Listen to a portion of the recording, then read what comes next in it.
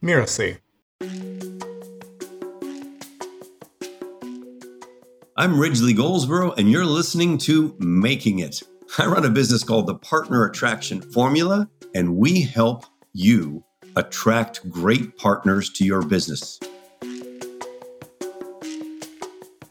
When I was a kid, I had a very difficult childhood. My great-grandfather was a dude named Theodore Hamilton Lastly, who started a couple of bottling operations for a little shop called Coca-Cola, as a result of which I grew up surrounded by enormous wealth. And it was terrible. It was nothing but control freaks. You do this, you get this. You don't do this, you get nothing. We're going to cut you off unless you toe the line and do what you're supposed to do. And I flat out wanted nothing more than to get away from it all as fast as I possibly could. My grandmother, who was the matriarch of the Coca-Cola fortune, did not approve of my dad because he was NQOCD. That stands for not quite our class, dear. And as a result of that, meddled in the affairs of my mother and father to the point where they got divorced. My mother, aided by the vast fortune of my grandmother, took me and my two brothers and left and went 3,000 miles away to Europe, where I grew up. I didn't see my dad for 2 years and spent 8 years in and out of courtrooms with legal battles for custody until finally my dad said, "This is killing everybody. I'm not doing this anymore." And he quit. So we were protected under the money umbrella of my grandmother, but in a very difficult situation for the overwhelming majority of my childhood, all the way up to my final year of high school when I came back to the United States.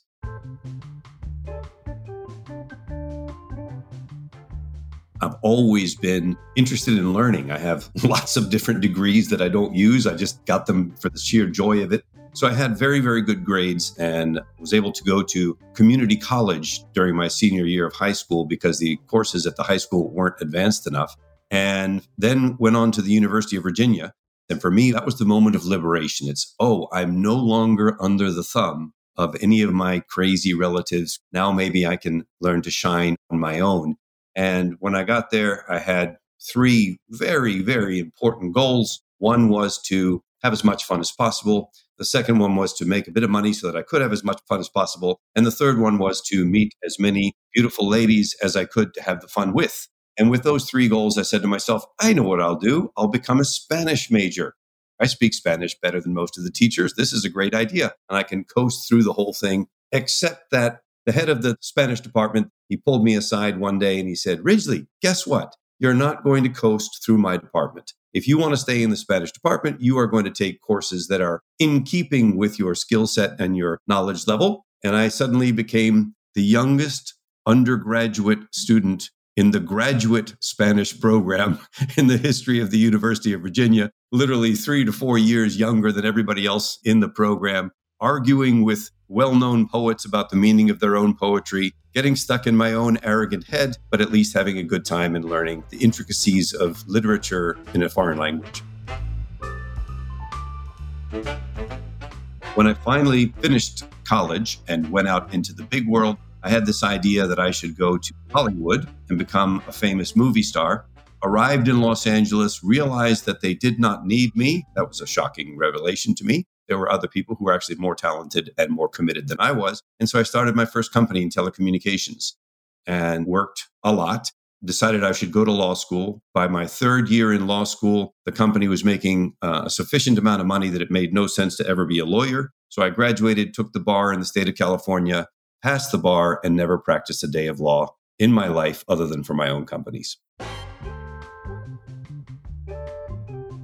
I believe that successful entrepreneurs have an underdeveloped sense of fear and a very bad memory. In other words, we can quickly forget about the failures and charge into the next thing, so to speak, without a lot of hesitation or need to overanalyze. And I also believe that oftentimes it's better to be first than to be smart. So in our telecommunication company, we weren't all that smart. We were just first. And we would go into a new country. We would open up an operation over there, and we were first to market. And one of the biggest advantages over my entrepreneurial career has been the ability to see something before others see it and then jump in and find the resources, look around. I built a big, big network I'm a ginormous believer in masterminds, masterminding, and always networking. That old saying, your net worth is going to be directly correspondent to your net work. And I believe that. And I also believe that networking involves the word work for a reason. It's something that has to be actively done and built. And so to me, largely the making it piece was, okay, we have an idea. Let's dive in. Who do we know? What does it look like? Do we have a market edge? Let's go. And interestingly, having started 45 different companies and most of them failed, in many cases, I didn't have the right network or I didn't have the right idea. But each time there was a failure, there was a lesson. So to me, every time something went down, it was like, okay, what did we do wrong here? What are we taking right into the next thing that we do? And fortunately, the successes, economically at least, far outweighed the failures. What are you doing to improve your skill sets? What are you doing to sharpen your sword? What are you doing to get better so that the value you offer to the marketplace is bigger? People get paid by the value they offer, not how much time they put in or how hard they work. Therefore, the more time you can spend working on the greatest asset that you have, which is you, and improve that so that it becomes more and more valuable to the marketplace, the better you will do. And not only that, the more enjoyable the journey becomes. When you finally get to that place where people begin to recognize you as a master of something, as an expert of something, as someone who makes a big difference in something, it's such a rewarding feeling. And it doesn't come from grinding. It comes from working on yourself and developing your skills, your knowledge, your understanding. Yes, also your network. Working on yourself, to me, is the most important thing an entrepreneur can do.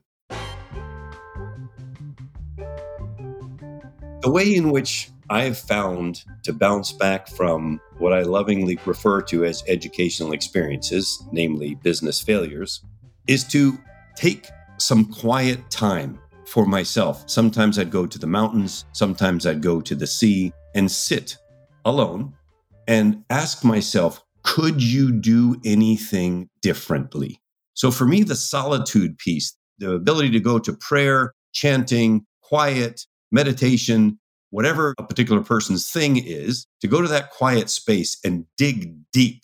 Are you willing to do it again? Can you give it another go? The mental side, the mindset piece of, yes, you can, I think is the biggest differentiator for the entrepreneur. Because the entrepreneur is not necessarily afraid of failure in the short term. Hey, that's part of it. I'd rather fail really fast. Every time we put out a new product into the marketplace, I'm already making the assumption that our first marketing efforts, so to speak, are not the ones that are going to work. Therefore, how fast can I fail, figure out what doesn't work, and then tweak, optimize, adjust, etc., till we get a hold of what does work and then make it a lot bigger. I have a list called the Life's Too Short list. And it simply means if you're on that list, life is too short to work with you. So I try to find like-minded people who really do want to make a difference in the world, who have a good work ethic, who have a good sense of themselves such that they are going to do the right thing, even if it costs them, and then avoid working with those who don't. And quite happy to fire a client. If a client is not a good fit, then I'm going to just say to them very politely, yet firmly, I'm sorry, I don't believe that we're a good fit for each other. Here's somebody I can recommend, etc., and send them on down the road. Because if they're on the Life Too Short list, then life is just too short. So for me, making it is all about taking your vision, your idea, finding a way to convert that into value in the marketplace, and then putting it out there. And once the concept has been proven and has shown to be a value producer for the marketplace, scaling it to where you can look back and say, wow, check that out. We built that thing. That's pretty cool. Amazing how many people are using this. For us now, we have clients literally all over the world. And it's such a great thing where we can sell something in a different continent every day. is pretty remarkable. The making it piece is not so much the money.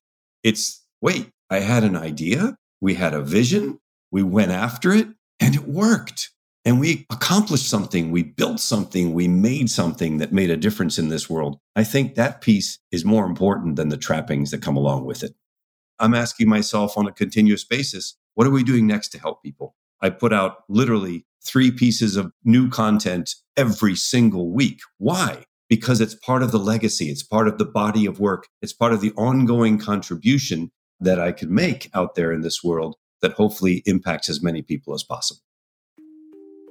I'm Ridgely Goldsborough, and you've been listening to Making It. You can find me at www.partnerattractionformula.com, and I hope you have a fabulous, amazing day.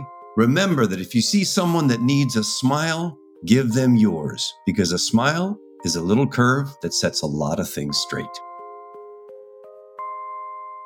Making It is part of the Miracy FM podcast network, which also includes such shows as Course Lab and Just Between Coaches.